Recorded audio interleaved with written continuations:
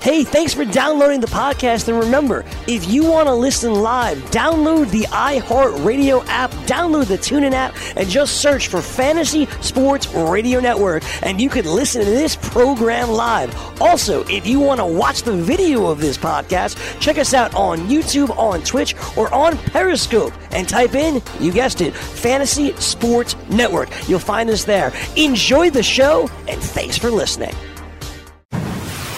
You're listening to the Fantasy Sports Radio Network. Fantasy Best Friends Forever.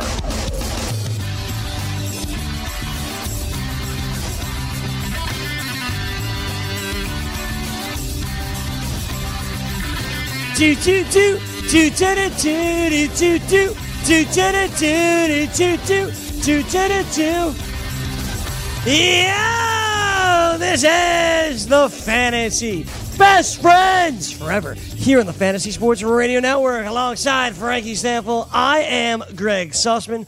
Greggy, what's going on, bud? Greggy, happy Tuesday. Not much going on. Got the Yankee shirt going on. A little Gleyber Torres on the back of the shirt. Happy Gleyber Day yesterday. Big Yankee comeback. It was an interesting night in baseball, Greggy. Only 1 hour today, abbreviated program. So, for this abbreviated hour, we are joined by the closer, Chris Venture. What's up, Chris? What's up, guys? How you doing? It's your boy, the closer, Chris Venture here. And, big Yankee win last night. We're in first place. Things are looking good for New York right now. We are in first place. We are not. New York in general, not in a great shape. Daniel Jones, the Giants quarterback. The Jets are in disarray. The Mets are jokes. So, baseball news. Basically been not the Mets either. Our entire lives, Greg. The Giants have been there, but it's pretty much been the Yankees as the constant, and then just everybody else. Disarray everywhere else. Agreed. That's basically New York sports. Yeah. So why would it change now? It wouldn't, Frank. I mean, the Giants franchise has been, Yeah. not bad. They haven't been bad. I mean, they are now, but Now they're bad, yeah. Very dumb. Very dumb people. They're all about culture, the Giants now. Oh, yeah, they got a great culture. That's why they got rid of Landon Collins and Odell, and they all defend each other. Yesterday, check, baby, check. That's a nice little culture right there. Sure is. Check down culture. That's right. Gotta love that. Fantastic. Hype videos of Daniel Jones throwing the ball to the running back. Gotta love that. Mm-hmm. Did you see this picture? I want to show it to you if you haven't seen it yet. I don't know what you're talking about. I want to show it to you. This picture is not photoshopped in any way. Which one's Eli Manning? I actually did see that. I assume he's the one in the foreground. Correct. Yes. So basically, face. There's a picture. It's too small for me to show everybody, but it's literally just the same guy. It's a joke. Unbelievable. Daniel Jones and Eli. Same guy. No big deal. No big deal. All right, on the program today, little bat packing. We're gonna get your best pick, best bet ever. Is that what you call it? Best bet ever? Best bet forever, Greg? Is that what it was? Best bet forever? I think so. That was best bet ever. Whatever. We're going to get your best bet forever. A little bit later on in the program. Frank, we technically made three of them yesterday, your best bets forever.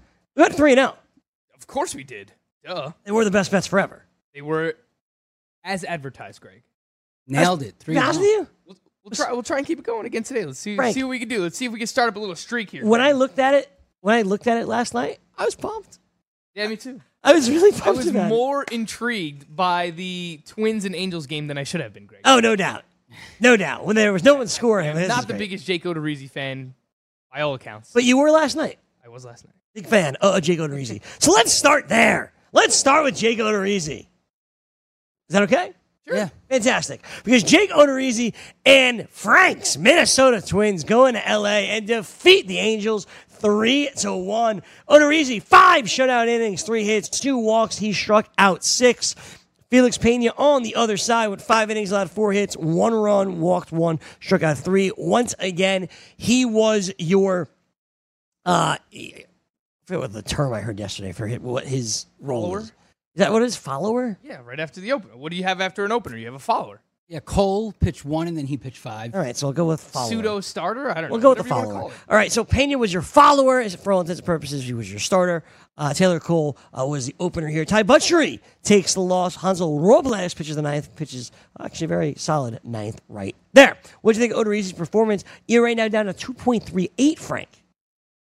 Yeah, I mean, this has been pretty standard Jake Odorizzi. He only had 8 swinging strikes yesterday and 90 pitches, but the Los Angeles Angels are a team that does not strike out very much at all. They're actually among the league leaders in terms of strikeout rate and swinging strike rate. So they're just really good in that regard. And now it's been, let's look at this, 2, 4, 6, 8 straight starts that Jake Odorizzi has allowed 3 earned runs or less. 4 of his last 5, I believe, 0 runs allowed. That is correct. Yeah, so he's getting it done right now, Greg. There are some underlying numbers here with Jake Odorizzi That are scary. If you can try and turn him into someone else that you trust more long term, that's probably something that I would look into. He's got a 2.38 ERA. Looking into the rest of the his numbers, it's not like he's doing anything vastly different than he has in years past. He's using his curveball a little bit more this year. The velo on his fastball is up 1.5 miles. Last year, 91.1 miles per hour. This year, 92.6. But he's got a 2.38 ERA. He's got a 4.59 xFIP, Greggy. I think I would try. Yeah. I think I would try. Just float him out there a little bit and see what you could get in return. I would try Ventura. That's exactly what I was going to say. I think this is the ultimate sell-high pitcher right now. The problem is it's Jake Odorizzi, and everybody knows that. Nobody's going to forget that it's Jake Odorizzi. People have been playing or watching baseball for a long time knows. Yeah. Sure. So it's very hard to do that. You would have to do it for someone who's struggling. Like it would have to be like a classic sell high buy low situation. Who would you rather have? Jake Odorizzi or Mike Minor? Because Mike Minor last night, my man. Oh, also having 6 innings of 2-run ball. He struck out 11 Seattle Mariners last night. Yeah, that was the second double-digit strikeout game of the season. No big deal. What is going on? We got blasts from the past here with Mike Minor and Jake Odorizzi, 2 of the most relevant starting pitchers in baseball, to be honest. Absolutely. Right? He lowers his ERA to 2.64 now. You have 2 guys here with sub-3 ERAs. Mike Minor yesterday with 19 swinging strikes on 107 pitches going up against the Seattle Mariners. We've talked about how they've come back down to earth. They got off to a blistering hot start, their offense, and they're all of a sudden like 4 games under 500. So they've come crashing back down to earth, Greg.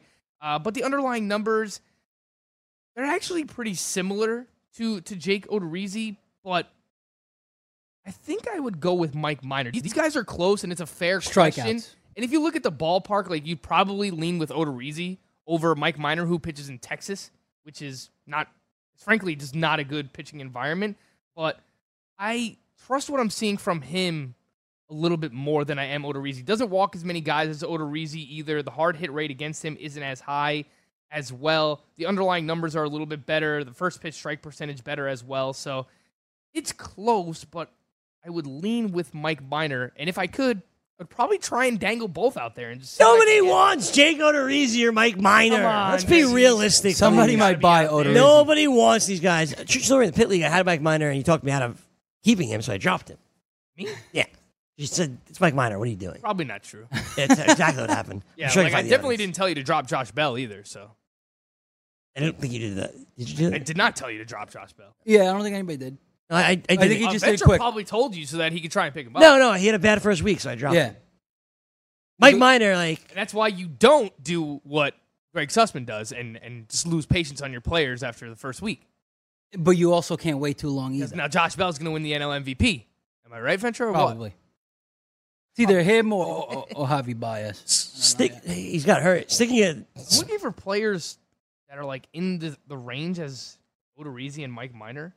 Mike Minor in my home league is a top 12 starting pitcher right now. Speaking of Texas, Frank, you were tweeting about this last night.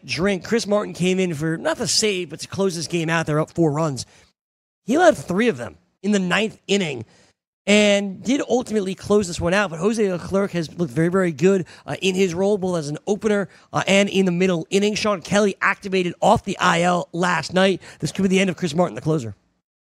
Yeah, I think so. I mean, 3 earned runs last night, gives up another home run to Dan Vogelbach, who we spoke about yesterday, who is officially hot once again. He was hot to start the season, got cold. This is the player that Dan Vogelbach is going to be. But regardless, Chris Martin, this is 3 straight appearances now where he's allowed a run. He allowed 3 earned runs yesterday, the ERA all the way up to 4.66. Conversely, Jose Leclerc has gone 3 straight outings without allowing a run Ventura. So I think it's going to be somebody, whether it's Sean Kelly or Jose Leclerc. They're probably taking this over from Chris Martin, and I would still put my money on it being Jose Leclerc sooner rather than later. Mm-hmm. I agree. Martin, obviously falling apart, and really doesn't have the experience. I would take a flyer on Kelly, though. I would I'm sure he's very low owned, only 5% owned in ESPN leagues. So, because he's been on the IL. You could also stash him till he comes back, which is soon. And then, you have a potential closer here that Leclerc could be, all over the board. Like you said, these closers are becoming guys that pitch in situations where, they're most needed. So Kelly could end up getting a lot of saves. And you're getting him for nothing, really. I think you could put a $1 bid or something on him and grab him. But yeah, I agree with you on that. And the other thing, Mike Minor and Odorizzi, back to that for a second, they're like the same guy in their career, too. They're guys that have been around for a while, never really put it together. They had a couple of good glimpses here and there in their career, and all of a sudden they're having this kind of breakout late in their career. I do trust Minor a little more, but both of them, I think, try to sell right now if you can. I agree. Both. I know it's hard to do. It goes back to what Greg was saying. I don't know what you're going to be able to get for them. I'm just looking at my home league points league right now. Players who are significantly below them who I'd rather have. I mean, they're all big names. It's Jack Flaherty we always talk about. Zach Wheeler, Carlos Carrasco, Aaron Nola. I mean, if anyone's freaking out about those pitchers, obviously you'd rather have them. Even a David Price who just came back off the IL. Of course he looked all right yesterday. So these are just some of the names. I'll throw them out there. Can you flip them for that?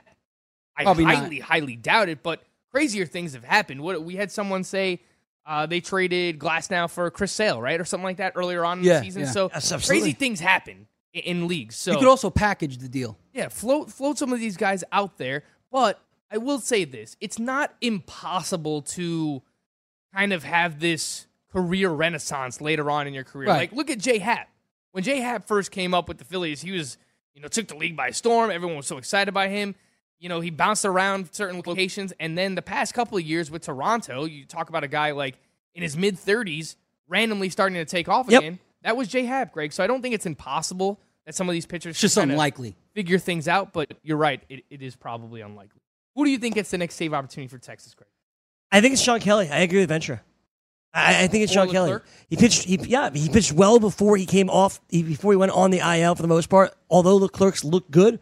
I think they like the role that Leclerc's in right now. I don't think they want to mess with it. I think they give it to Sean Kelly. I agree with Chris. Yeah. The only reason I'll bring this up is because Florio willingly called himself out for it. Oh, good. In our text chain, Nice. So I feel like I can call him out now. You can call him out for anything. You don't have to. Yeah. You don't need his approval to call him out. I don't care. Mad at us, of course. It doesn't matter. But he convinced us to pick up Chris Martin over Steve Cishek. Yes. I also supported it. To be fair, doesn't look great. I supported it. I'm pretty sure I was on Team Cishek. I picked him up in the main event that week as well. You were.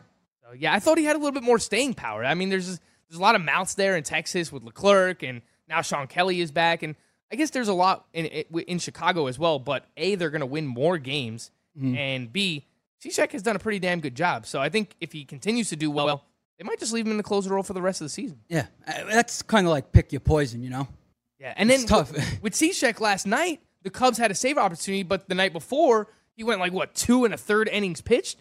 So he was not available last night. And what happens? Brad Brock comes in to close the game out for the Cubbies, and he blows it. Yeah. So that just further entrenches Steve Cishek as being the best reliever in the pen right. And the best thing about that for the Cubs, as it really turns out, if Pedro Strop comes back, if Brendan Morrow comes back, there's no guarantee they go into that role. Steve Cishek has seemingly run away with it. How many times have we heard this before, Greg, where, once this reliever is back from injury, he's no doubt going to take the closer role back. And they find someone who's performing so well in the role, they don't want to mess with it. Why would they change it? And Pedro Strop has a ton of experience as a setup man anyway, so I don't think they're going to mess with this. I agree with that. By the way, just a quick update for you here. Malik Smith had 3 strikeouts last night, up to 172 the average. Oh. Just letting you know. Oh, so all right. So him and Jose Ramirez neck and neck. Exactly. For Player of the Year. There you go. Tim Beckham. Chris, his 9th homer of the year. You don't have him anymore, right? You dropped him? Oh, yeah. He's gone. 9 home runs, though. I know. I got Chavez instead. He was 3 for 4. He's starting to lose playing time, too. Yeah. The team just called Shed Long back up as well. It looks like Ryan Healy might hit the IL, so there's a lot of mouths here with Seattle, and I think as the season goes along, they want to see what they have in some of these young players. J.P. Crawford, Shed Long as well, so I don't really have a problem. Plus, Kyle Seager's going to be back soon, too. And if you play in deeper leagues, I am stashing him in the Great Fantasy Baseball Invitational. I think I picked him up for like $3 out of 1,000 this past week. So if you play in a deeper league, AL only, or like a 15-team mix, and you need a corner infielder, I think now is the time to stash Kyle Seager. He's going to be back within, I believe, the next week, Greg. Elvis Andrus also in the same game. We heard he is on a rehab assignment starting today. He went on the IL last week with a hamstring injury. You thought that might have been 3 to 4 weeks. It looks like he could be back as soon as this weekend, if not next week, which means good news for those Elvis Andrus owners out there. Absolutely. Yeah, he's been one of the surprise shortstops of the season. Certainly. Absolutely ridiculous. If Seager comes back, will it be Beckham move? I don't see J.P. Crawford holding down the shortstop job. Like Beckham might play short. Well, they traded for him, right? So I think that they want to see what they have. Well, they technically traded for Beckham, too. Did they, or did they sign him? No, they traded for him. Mm-hmm. They traded with Baltimore for who? I'll look it up. Hang on. J.P. Crawford is younger. We know that, and he did have... He's not hitting well, though. Well, Tim Beckham did have prospect pedigree, too, but he's... I'm sorry, you're right. They signed him in January. I apologize. Yeah, so they traded for J.P. Crawford, and that was part of that Gene Segura trade, so... I think if anything, they want to see what they have in him. It might be a split, but I would imagine it's probably J.P. Crawford getting more of the playing time. Yeah, and Beckham had 5 RBIs last night. You're right, 3 for 4, big day. Good. But can he keep doing it consistently? If he does, he could hold down that job, I think. We're going to take a break. When we come back, the Mets get a much-needed victory over Patrick Corbin. Finally. That was good. We mentioned one of our bets from yesterday. We're going to get into today's bets. But also the other bet from yesterday, which was Mike Soroka doing Mike Soroka things. We'll mention him and where he falls on the range of your best starting pitchers in the MLB when we return. It's Fantasy Best Friends Forever on the Fantasy Sports Radio Network.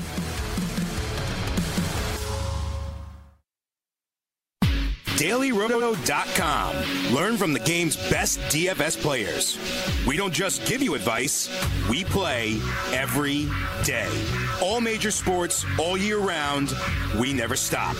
Industry-leading DFS tools and custom projections, and now, the DailyRoto.com Optimizer. In minutes, build an optimized lineup for cash games and tourneys. Learn from the game's best DFS players. Join DailyRoto.com. The following ad contains shocking material. Listener discretion is advised. Is someone in your family playing a dangerous game of Russian roulette? Over 43,000 people die a year from drug overdose. 120 people a day. 5 people every hour. 1 person every 12 minutes.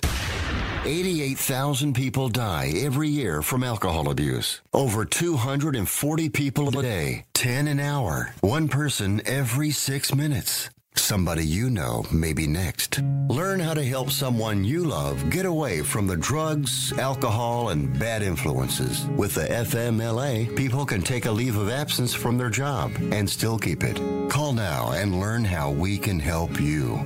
866-484-9621. 866-484-9621. That's 866-484-9621. Full-time fantasy. Mets need a scapegoat right now. They're playing horribly. Again, you can't get swept by the Marlins. So they're getting a lot of attention right now. And what are they going to do? Cano? No. They're not going to make a trade immediately, so they have to do something. That's the thing, is when you're struggling and things are not going right. Okay, well, what are you going to do? You got to stir it up. So who's the first person to go? The manager. Weekdays, 2 to 4 p.m. Eastern on the Fantasy Sports Network and on your popular podcast providers.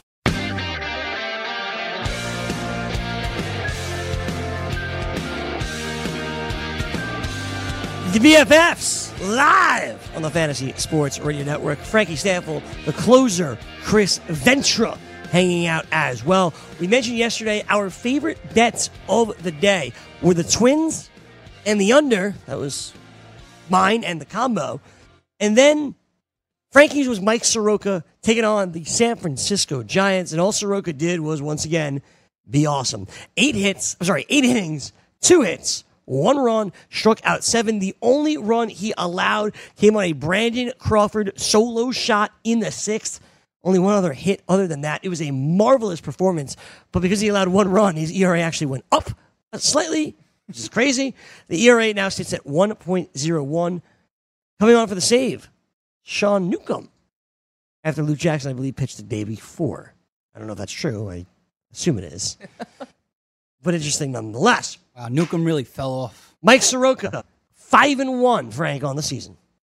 Mike Soroka is absolutely phenomenal, man. I tweeted out about this last night. I was not being too hard on myself. I legitimately hated myself in that moment for not having Mike Soroka. I can't believe it. Because I was one of the biggest Soroka guys, even from last year. But I was worried during the spring, and I think that's one of my biggest lessons from the spring, Greggy, is normally I don't like to have injury optimism for guys who are hurt during spring training, but if you look at a lot of the guys who were hurt, they're perfectly fine right now. Lindor. And they're awesome. Lindor has come back and has been great. Tommy Pham has been awesome for the season. He was dealing with a shoulder thing. Marcelo Zuna, aside from scaling a wall and then falling off and looking ridiculous, Walker Buehler, awesome for fantasy purposes. Walker Buehler, not as great. Inconsistent. He's coming around, but Mike Soroka was dealing with this shoulder injury, and all we kept hearing were the Braves have all these possible starting pitchers that could be in their rotation, all these different prospects, and they tried with this guy, and they tried with that guy, and they tried with that guy. And then the one guy who they tried out, who has stuck around the longest, well, there's 2. Max Fried has been great too. But Mike Soroka, man, and I knew how good he can be. His combination of command. He has a 4-pitch mix that is legitimate. He gets ground ball outs. He gets a decent amount of strikeouts. He's not ever going to be a guy who's like 10, 11 Ks per 9, but he's up over 8 so far this year. And he has allowed 1 earned run or less in all 7 of his starts this season. And he's starting to give you length going deep into games as well.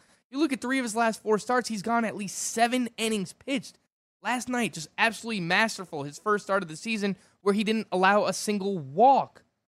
He's just been ridiculous. A 1.01 ERA. That's impossible to uphold. The strand rate is high. It's 87%, and he has a 203 BABIP. Like, he's not going to be able to maintain some of these things. I realize that. He's got a 3.69 xFIP.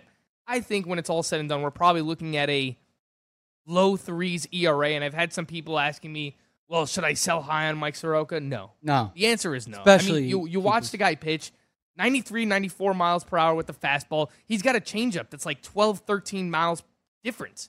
I mean, that's the difference that you're looking for between a fastball and a changeup, and it's a really good changeup. And then he has a slider, Greg, that looks like a curveball. I mean, it's like a power curveball. The guy's got the complete package. The only thing that I would worry about with him is that he's probably going to be on an innings limit, like similar to a guy like Chris Paddock. But as much hype as Chris Paddock has gotten, Mike Soroka has been just as good, maybe even better. Well, in a shorter time frame, right? Paddock's been pitching longer. It's only been was 1 start or so more, right? Yeah. It's, like, if we look at the innings pitch, but yeah. Soroka has 7 starts so far. He's got 44 2/3 innings. I think Paddock's got. I have 1 second. Paddock has pitched 51 innings, 1 start. One more start than him. ERA stand at right now? ERA sits at 1.93. So they're both pretty good. I mean, you're splitting hairs here. But Paddock got blown up once, I think, recently. So it's Dodgers. It was against the Dodgers, so right. Kind of give him a pass. We give him a pass, but if these 2 guys, especially in keepers leagues, you have to hold. The thing is, obviously, there's going to be some regression for both of them. I mean, both of them under a 2 ERA. This 1.10, that's impossible to sustain. But I would say that both of them will end up with possibly even a high 2 ERA. Not even low 3s, maybe even high 2. They're that good, both of them. Like dominant with the control, their stuff, everything, like you said. Both of them possibly even, future legitimate aces on major league teams for years to come. Both of them. Maybe Soroka more of a deuce because he doesn't have the K upside, like you said. Like a Paddock will, I think. But both, I mean, you can't ask for any more from both these guys right now. I got 2 of them on the same team, which is pretty crazy, but it's not going to. That's fun. It's not going to be good at the end of the season, though, I'll tell you that. Yeah, I got serious FOMO when it comes to Mike Soroka, Greggy. He was your boy all last year, Frankie. He was your guy. Got hurt, struggled, finally healthy, and obviously performing very, very well for the Atlanta Braves. I did look up when the last time Luke Jackson pitched. It was actually on Saturday. He did not pitch on Sunday, but he blew a save. He threw 21 pitches and blowing that save on Saturday. It was the second day in a row that he pitched, so getting 2 days off kind of makes sense. Any worry at all here with Newcomb kind of getting worked in. He's been much better as a reliever since he's come back. Well, I will say this. Sean Newcomb also threw 21 pitches on Saturday. Yeah. I mean, they don't have to give him as much rest because he's more so stretched out to be a starting pitcher, and he could throw a few more innings, throw a few more pitches. So we might see, as you know, these things change when it comes to bullpens. Like from 1 minute to the next, these things can change so quickly. So as much as we love Luke Jackson, and we said that he's been pretty good in the opportunities that he's been given, and you know, I saw like there was a feature article written about him by, I think who was it, David O'Brien?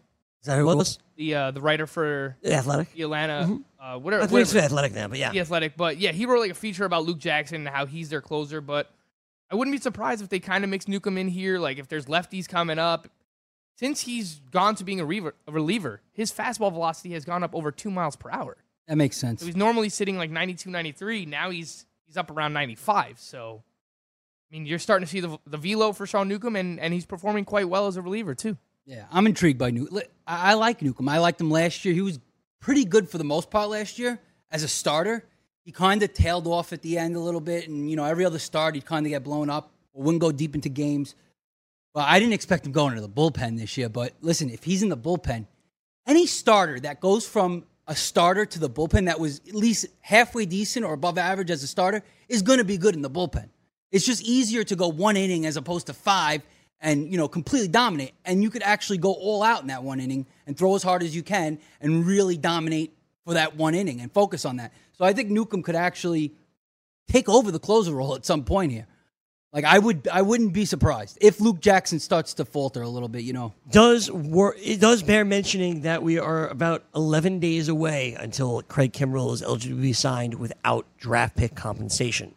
And, yeah, he can factor into the mix here for Atlanta as well, or some other teams. We just spoke about Cishek. I mean, he could factor into the Chicago Cubs as well. Since returning, Greg, Sean Newcomb on May 6th has made 7 appearances, has not allowed a run, has not allowed a walk. Pitching very, very well. That's huge for Sean Newcomb. Pitching very, very well out of the bullpen for the Atlanta Braves. Frank, why don't you turn around for everybody?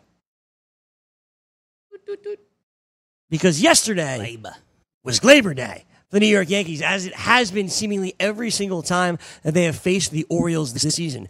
Gleyber has 10 home runs, Chris, against overall this season. Do you know how many of those have come against the Orioles? I think I heard you guys say this, though. You can reveal it to everybody else. Is it 8? 8 out of his 10 home runs this season has come against the Orioles. And they actually, before his second home run of the night last night in the 8th inning, did a montage of all the home runs Gleyber has hit this year against the Orioles. Next pitch, gone off of Michael Givens last night, who blew it. I watched this game, and I was texting back and forth with you, Frank. The Orioles may be the worst team I've ever seen in my life. That's why I was saying before the season, I think their over-under for wins was 59. Last year they won 47. I said, how is this number, like, how are people not pounding this under? How are they, like, they're legitimately very, very bad. They may be the worst team I have ever seen in my life. And I'm not kidding. Like, I understand you overall. Yes. I understand you have bad hitters. Yeah. And I understand you have bad pitchers. That happens. But their inability in the field is, like, ridiculous. Yeah. I will explain. Did you watch the game at all last night, Chris? And just the players Bits they're and pieces, throwing out yeah. there, too, All right. Greg. It's like, But I got to talk about Dwight Smith for a moment, right? Who's hitting great, though. He is 3 for 5 last night. Dwight Smith was great. But the problem was, in left field, Dwight Smith caught a ball there was a second and third, 1 out, right? Brett Gardner's at third base. That's the kind of speed that's out there. Dwight Smith catches one in left field. What the right play is, you throw it to third because it was a deep fly ball. You were not getting Gardner coming home. Right. Right. Did you see this or no? no. Oh, my God. Okay. Dwight Smith catches a ball. Aaron Hicks hits it to left field. The proper baseball play, you throw it to third so the runner can't advance, or maybe you get him out. Correct. Dwight Smith throws it into the dugout. Well, I don't think he was trying to do that, Greg. He airmails it. Yeah. He wasn't trying to throw it to third. He was trying to throw it home. He airmails it. Huh. And it goes essentially all the way into the dugout, I think. Obviously, Cameron Mason advances to third base. Obviously. That's bad. Extremely Not even trying to hit a embarrassing. cutoff or anything. In the 9th inning, my dude does the same thing. He did it twice. Same situation. He airmails it again. Runners advanced. Runner didn't score, but runner advanced. I'm like, what are you doing? And then it gets worse. Did you watch the ninth inning, Frank? I did not. Okay. Do you know what happens? Other than Gary Sanchez. No. Michael Okay. And Glaber. Oh, my That's God. the only thing I All right. That was the 8th inning. So, 9th inning, Yankees tie it up. 7-7. There's a runner on third, 2 outs. Luke Voit, 3-2 count to him, right? Michael Givens throws the pitch. Luke Voit pops it straight up, like straight up. Okay? Slams his bat on the ground. Cameron Maybin, who's on third base again, Running. comes home, right? I mean, it's in foul territory, right? Pedro Severino, the Orioles catcher, throws the mask. It goes like this, and the ball lands over there. I am not exaggerating at all. It is worth going to watch, gentlemen. Is this the real life embodiment of the Bad News Bears? Legitimately. Goes like this, and the ball lands over there. Next pitch is fouled away. Next pitch, Voit walks. Gary Sanchez comes up, 3-run bomb. Yankees win. Man. The Yankees! They should have been out of the inning. It was a foul pop-up right behind home plate. Right. His ball. Easily. No one else's ball. No one. Goes like this. Waves everybody off. Like he has it. Lands over there. Bad. I have never seen a worse organization than what the Orioles did. Like with the Yankees, bad fielders, we talked about that. Yeah. But this is embarrassing, man. Yeah. And listen, Luke Voit had a bad pop-up drop early in the game, but this was a joke. I will find it for you, gentlemen, during the break if you can't find it yourselves. Yeah, because there's not an aspect of the Orioles that It's good. is even like average. It's not You even, know? it's not even the farm system either. Like, you don't really have much to look forward to either. I understand they have Yusniel Diaz. He was the big piece that they got back in the Manny Machado trade. But I said this last year. I said this during the preseason as well when we were talking about Yusniel Diaz. I can't believe that the Orioles couldn't get more for Manny Machado than they did. I kind of feel like they got fleeced because the Dodgers have all these prospects. You're telling me you couldn't get I Alex know. Verdugo for Manny Machado? Right. I mean, Manny Machado And is more. a superstar. And more. I understand Yeah. it was a rental, but you couldn't get Verdugo? You couldn't get, like, Julio Urias? Somebody? He was still coming off injury at the time. So, even the farm... Like, they have Yusniel Diaz. I like Ryan Mountcastle a lot as well, and I think he's going to be here sooner rather than later. And I like Austin Hayes. So, you have some young hitters that you might be able to build around, and I understand you probably more so want to care about offense with a team that plays in Camden Yards than you want to pitching, but they don't really have much pitching to look forward to. Like, maybe these guys develop well, but, like, who was the last great Orioles starting pitcher that they developed, Greg? Probably Mike Mussina, Frank. And that was a long time ago. Wait. Oh no, Eric Bedard was not. That was him. He was on. He But started wasn't on the even Orioles. gr- I think he wasn't started great on another either, team. though. He started on the Orioles and got traded to the Mariners. Yes, that's right. He went to. He the wasn't Mariners, even great either. No, but I mean, he was good for a season. Jake or two. Arrieta?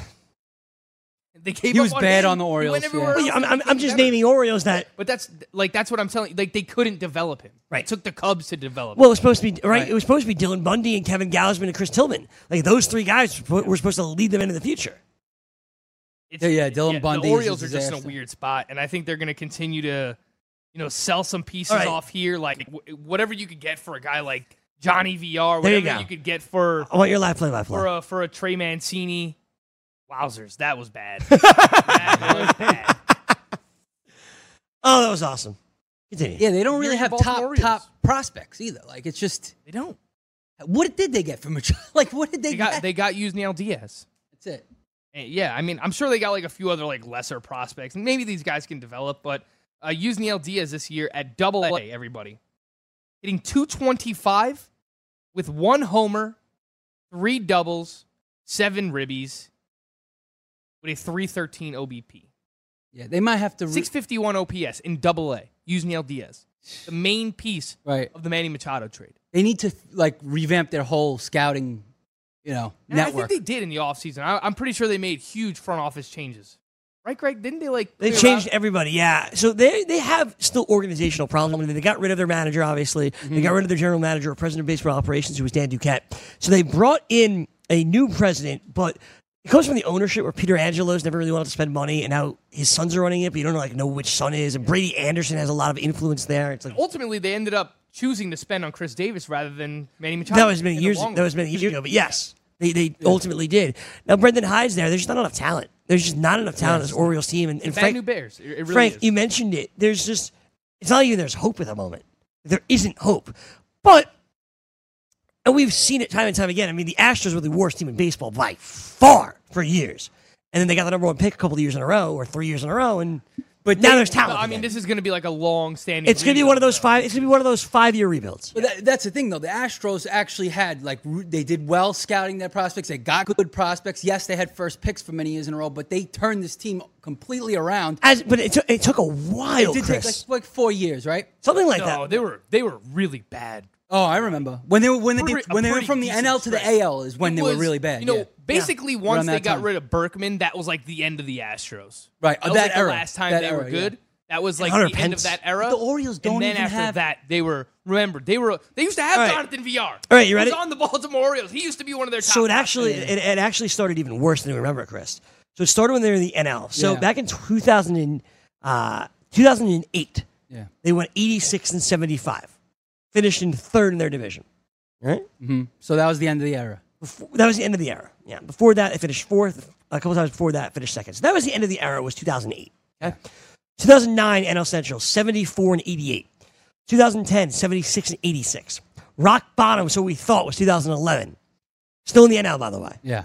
56 and 106. A year later, they're even worse. 55 and 107. Their first year in the AL West, even worse. 51 and 111. I remember that. They year. were the laughing stock of baseball for like Yeah. 5 years. A year later, 70 and 92. All right, so starting to turn it around there. And then 2015, they turned it around, went 86 and 76. That was the year I believe they beat the Yankees in the wild card game. That's a legitimate So- 4-year stretch where They were the worst team. horrible. Dude, Yeah. it was the stretch was 1, 2, 3, 4, 5. 5 years before you saw progress. Really Right. sick. And that's 5-year that's what Baltimore Orioles are looking Oh, looking at maybe worse. Who knows? They don't have prospects. Take a break. We'll be back after this. The Fantasy Sports Network is ready to take you out to the ballgame. Our experts and analysts are following the boys of summer through all 162 games of the 2019 MLB season with the best fantasy baseball analysis in the industry. Catch the latest news and notes every day to help you win your fantasy leagues and your DFS tournaments. We'll always want you back listening and watching the Fantasy Sports Network on the FNTSY radio app and the FNTSY YouTube channel. The Fantasy Sports Network, where we're rooting for your fantasy baseball team. Maurice Allen, 2015-2016 European Long Drive Tour champion, 2017 world number 1. Me personally, I keep my game face on me all the time.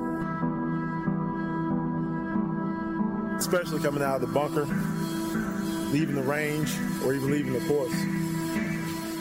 What's your story? Go to GameFaceGrooming.com for all your athletic facial wipes and body cleansing needs. Game time decisions. Hey, you know what's crazy? Actually, a guy last night from Scarborough was watching a Raptor game with. He was talking about like marriage and about how he just got divorced and stuff. Tough times. Hard to find a single partner, Gabe. Diamond in the rough. So something in the air. Divorce. Like, yeah, so I don't know. Sounds like maybe we should, like, we have timeshare. Like, we should have like a divorce sort of thing. Excellent point. Hey, you want to get out of your timeshare ad? We've got that guy. That ad's the best. Thanks, Dad. Weekdays, 4 p.m. Eastern, 1 p.m. Pacific, only on the Fantasy Sports Radio Network. Can't get enough fantasy football? Roto Experts has launched their NFL 365 fantasy football package, which includes the best math-based seasonal projections and rankings available anywhere on the internet. Davis Maddock and the Roto Experts are providing dynasty, season-long betting, best ball, and NFL draft content every day of the year to give you an edge regardless of what type of fantasy football you play. Save 10% at rotoexperts.com with the promo code FNTSY. It's the NFL 365 fantasy football package, only at rotoexperts.com.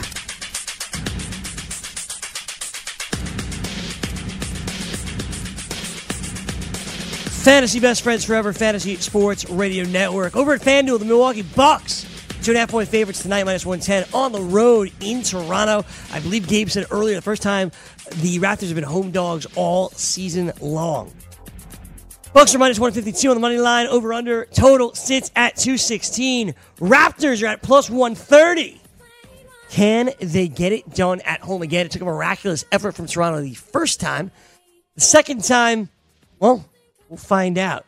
Can they get the job done? Well, put your money where our mouths are at FanDuel.com/grid. You'll receive a free bet up to $500. It's a free bet up to $500 when you open a sports wagering account at FanDuel.com/grid. Call into the show with your winning wager and walk us through your bet. We'd love to hear from you. So go to FanDuel.com/grid, open your new account, and claim your free wager of up to $500 today. Who do you like in the game, Chris? Milwaukee. I've liked Milwaukee since the beginning. To win it all, actually. Yeah, I like Milwaukee tonight as well, Greg. I heard Gabe talking about this. He said the Milwaukee Bucks are 21-1 coming off a loss this year straight up, and they're 18-4 against the spread. So that just shows Great you stat. they have a lot of resiliency. Like, once they lose a game, they bounce back. And you kind of saw that in the Celtics series where they got punched in the mouth early on. They lost that first game, won the next 4 in a row. So I think they kind of need another wake-up call here from Toronto, and I think Milwaukee bounces back. Remember, Giannis only scored 12 points in that game, and it took double overtime and a Herculean effort from Kawhi Leonard in order to win that game. So if Giannis just does anything like what we're used to seeing from him, then they probably win this. Gentleman's sweep. By the way, my friends were looking at, during March Madness, I think, or around there, maybe a little after, they were looking at the odds to win the NBA championship, right? And they saw the Bucks at the time was plus 800. And they're like, wait a minute, like the Bucks, like, They're really good. probably the best team in the East. They had the best record in the NBA. Where did they rank among all the teams?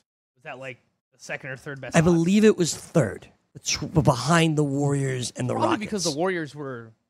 I don't know what the Rockets. The Warriors were probably like minus 150. So I believe they were third, but they were plus 800 at the time. And my buddy, who's really into basketball, was like, this is a crazy number because they have the best record in the NBA. Mm-hmm. And the East is not, they don't have to go through Golden State and Houston to get there. And if they get to the finals, you'll take your shot against Golden State. Right. By the time we put the bet in at the FanDuel Sportsbook, it went down to plus 750. But all my friends basically, I didn't do it. I'm an idiot. But No, you're not, because the Bucks are not winning it. Yeah, Oh but my- wait, you could hedge it now. they're not Fuck going if they to. make it. Screw it. To them, it's You're like not even fun. going to make money off it if you hedge anyway, because you have to put down so much for the Warriors. to win. for the They're gonna Warriors. be Do remember the Warriors, the Bucks have home court advantage. Just don't Yes. forget that. Yeah. But So with Toronto. just saying, And I hear you. so it's Toronto. So they all put like about $100 on it each. Yeah. They're like, they can walk away with nice winnings. Yeah. And Milwaukee can, I mean, they're only 2 games away from making it to the finals. So. I think it would be a fun series against Golden State, but I don't think they realistically. Do you think they need Kevin Durant back to win? No. 8 G's? They would make each? No. 100 to win 750. They win 750. Okay. Yeah, 100 to win 750. Ray, do you have anything for tonight? Baseball? Well, I'll go with you for, so there's one thing I liked, and I know we mentioned this briefly because we were excited about our bets. There's one thing we both like. There's if I have to choose my own, I will. I'll let you go first. So we were talking about this a little bit downstairs, and the one that really stood out to me this morning, I was on the bus, I was looking through some of the lines for today, and the Tigers going up against the Marlins. This game is in Comerica. I really like the total here at 7.5, and I realize that it's a low number, but I like the under, Greg. You're looking at 2 teams that are 29th and 30th in runs scored this year in the Tigers and the Marlins. And Caleb Smith and Spencer Turnbull both have sub-3 ERAs, so I think we're in for a pitching clinic tonight. So Yeah, I would take the under there, even though it's a low number at 7.5. 7.5? I also like Spencer Turnbull and the Tigers in this game in general. It's completely a toss-up. It's a pick 'em game. I don't know, though, man. Go with the ball. Caleb Smith is really good. He is really good, but the bullpens are really bad. Also true. So that's kind of my thought. The other game I like, I know this is weird, but Joe Ranieri was talking about it this morning on Make It Rain. I like the Padres and Matt Strahm tonight against the Arizona Diamondbacks and Zach Greinke. Greinke left that last start with something kind of wrong with him. And I wonder if he has a little bit of debilitating effects from that, like he's extra cautious, something like along those lines. Padres money line. So I like the Padres money line. And listen, Vegas is onto this too over at the FanDuel Sportsbook. They're both sitting at minus 108. So I'm not against that. But it's one of those things where you kind of look like, that kind of seems weird, given that it's Greinke and Strahm. Because of that, I like Matt Strahm and I like the Padres tonight. That's an interesting Sneaky call. one. Mm-hmm. Not bad. So that's me. You got anything that you like, Venture? I haven't really looked. All right. It's fine. But there you go. So our picks tonight, Marlins and Tigers under. Mine is Matt Strahm and the Padres against the Diamondbacks. I have to give you a second one. I'll take the Tigers in that Marlins game as well. There you go. Those are 3 tonight. Those are your best bets ever here on the BFFs. Currently 3-0. 3-0. Let's see if we Keep can it going. riding out here, Grady. Let's see if we can keep it rocking and rolling. Let's go back to last night, gentlemen, for a moment where Carlos Carrasco did not give you the quality start. He went 5 innings, led 7 hits, 3 runs, striking out 4 while walking 2. Brett Anderson actually outpitched him. Lou Trevino let up a run, as did Blake Treinen, but he ultimately got his 8th save of the season. By the way, Frank, don't look now. Uh-oh. Well, my man got 5 outs last night. 4 via the strikeout. His ERA sits at 1.69. You know who I'm talking about. That would be The phenomenal A.J. Cole! All right, well, this is just another weird infatuation that Greg has for a really, really bad Major League Baseball player. So I'm going to completely ignore what you just said, and I'm going to talk a little bit about Carlos Carrasco and why I think right now is a really good buying opportunity for him. Before this start, he had gone 2 starts in a row where he went 12 innings, didn't allow a run. Both starts were against the White Sox, and then here against the Oakland A's. Didn't have his best stuff. I was watching a lot of this start. 5 innings, 3 earned runs, 4.30 ERA, which is basically in line with what we normally get from him in the first half. In his career, in the first half, Carlos Carrasco, 4.04 ERA. In the second half, 3.37. He's just a guy that gets better as the season goes along. I owned him last year. That was the case last year as well. And if you look at the underlying numbers for Carrasco, they are all really damn good still. So 9 walks. if anybody in your league is freaking out about Carlos Carrasco, he's got a 4.30 ERA, 3.62 FIP, 3.25 xFIP, over 11 Ks per 9. If the season ended today, that would be a career high. 1.55 walks per 9. If the season ended today, that would be a career low. Yep. There's lots to like about Carlos Carrasco. If someone's freaking out, buy low now. Buy it. Yep. Buy it. I'm all over that. Totally agree with that as well. There was no love I saw for A.J. Cole. It's a mistake. It happens, I guess. Matt Olson, Frank, 4th homer of the year. Matt Chapman, Frank, 11th homer of the season. Yeah, Matt Chapman had been a little bit cold recently. I actually got a few tweets yesterday about Matt Chapman. What's going on, man? He's been cold. I can't necessarily Still in defend 264 him, though. but bounces back yesterday. Multi-hit game, 2 hits, 3 ribbies. I think this is going to happen. I think he always kind of was overperforming a little bit when he was hitting over 300. Remember, this was a guy who struggled mightily with strikeouts in the minor leagues, and he was more of like a hit for low average, but hit for power kind of guy, like a 230, 240 hitter in the minors that would hit like 30 bombs. So I was never realistically expecting a 300 batting average from him. I still think he'll be better than 264. But Ventura, I think if you drafted Chapman, you still have been pleasantly surprised with what he's given you thus far. Yeah, you're still very happy. I mean, because he started so hot and so good, like you're like, oh, he's getting cold now, and you're upset, obviously. But this is what you paid for. I mean, you know, you got a kind of a discount on him on draft day, and yeah, he's going to cool off a little bit because he's not going to hit 300. He's not that type of guy. He's giving you 11 homers. He's got 11 doubles, 27 RBIs. He's doing everything you wanted for where you drafted him. So don't panic about, you know, him cooling off a little bit. Yesterday, 2 for 4 with a homer, 3 RBIs. That's what you want to see. As long as he can keep the cold streaks to a minimum, he'll be fine. Yeah, and looking at the underlying numbers, last year, 338 BABIP for Matt Chapman led to a 278 batting average. This year, a 265 BABIP has led to a 264 batting average. And Interesting. It's not like he's hitting a ton of fly balls. Normally, if you see a guy who's hitting a lot of fly balls or hitting a lot of home runs, that means you're probably going to have a low BABIP. But his fly ball rate last year, 39.3%. This year, 40.8%. So that's not really out of whack. And his hard hit rate, still really good. Last year, 43.2%. This year, 40.8%, but still really damn good. So I would expect both the BABIP and the batting average to jump up here. He's lowered his strikeout rate tremendously. Last year, 23.7%. This year, 15.9%. So this is part of the natural progression that I was talking about before the season when we did the third base preview, that he took huge steps forward last year. And it looks like from a plate discipline perspective, he's taken even more of a step forward this year. I would expect the batting average to get even better. Yeah. And not to mention he's also walked 27 times so far this year as well. Yeah, 11.6% walk rate. That's also up 2% from last year as well. So just making massive improvements at the plate for Matt Chapman. Jose Ramirez still batting under 200 as we get towards June. 197 the average sits for Jose Ramirez at the moment. When he has a 2-hit game, it goes up to 197. It's absolutely ridiculous. He has to go on a crazy tear soon. It's got to come. Yup. At this point, he's played so much, and where it's not impossible because we saw what he did last year to start the season. Like those first 3 months, he was ridiculous. He was almost a 30-30 player in the first half last year, Greg.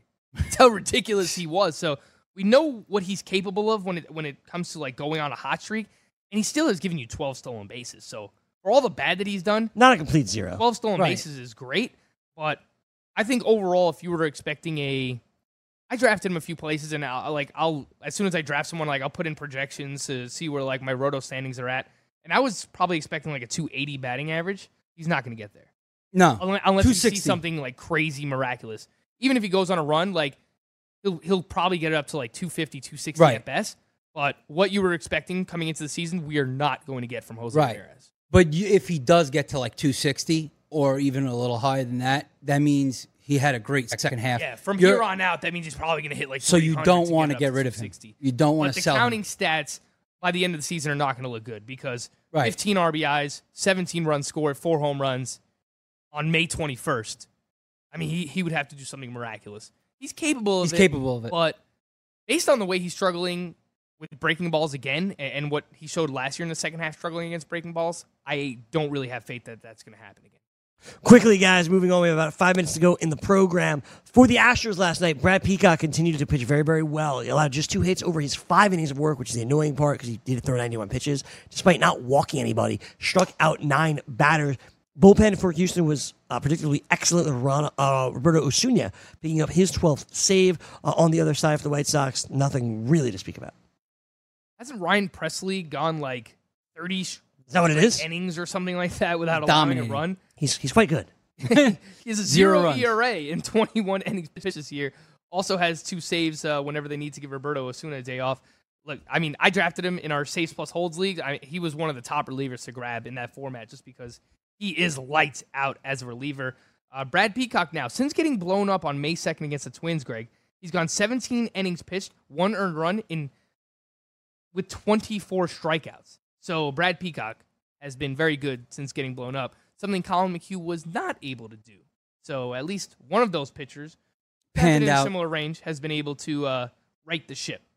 And we said this all along, like he's not going to go deep into games. He's not going to give you a lot of quality starts because they kind of limit him to 5 innings a lot of the time, but Roto, you'll take it. Yeah, of course we will. Absolutely. I got nothing else. Tyler White, by the way, finally gets on the board with his first home run of the season. May 21st, first home run. Thanks, buddy.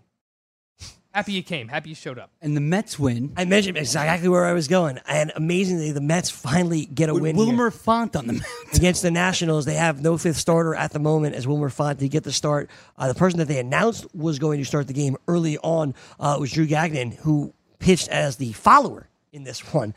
Pitched 2 shutout innings there. For the Mets, Patrick Corbin, they finally get to him. 5 innings, 6 hits, 4 runs, walked 3, struck out 7. Pete Alonso hit a really long home run in the first inning. Ahmed Rosario also hit his 4th home run in the first inning of this one. A lot of damage there, of course, against Patrick Corbin here. For the Nats, Anthony Rendon hit his 9th home run of the year. For Rendon, batting .342 with an OBP of .433. Remember, Anthony Rendon, a free agent after the season. Complete beast. Yeah, we'll see what happens there. Our MVP, Frank. Our MVP pick. Look, if he didn't get hurt, he's still hitting .342 with an 1141 OPS. I understand he plays in the same league as Cody Bellinger and Christian Yelich, so his opportunity for the MVP is probably gone, but because of the counting stats, he still can't be awesome for fantasy, and I expect him to do just that. For Patrick Corbin, look, this was the 4th time already this season that he faced the New York Mets.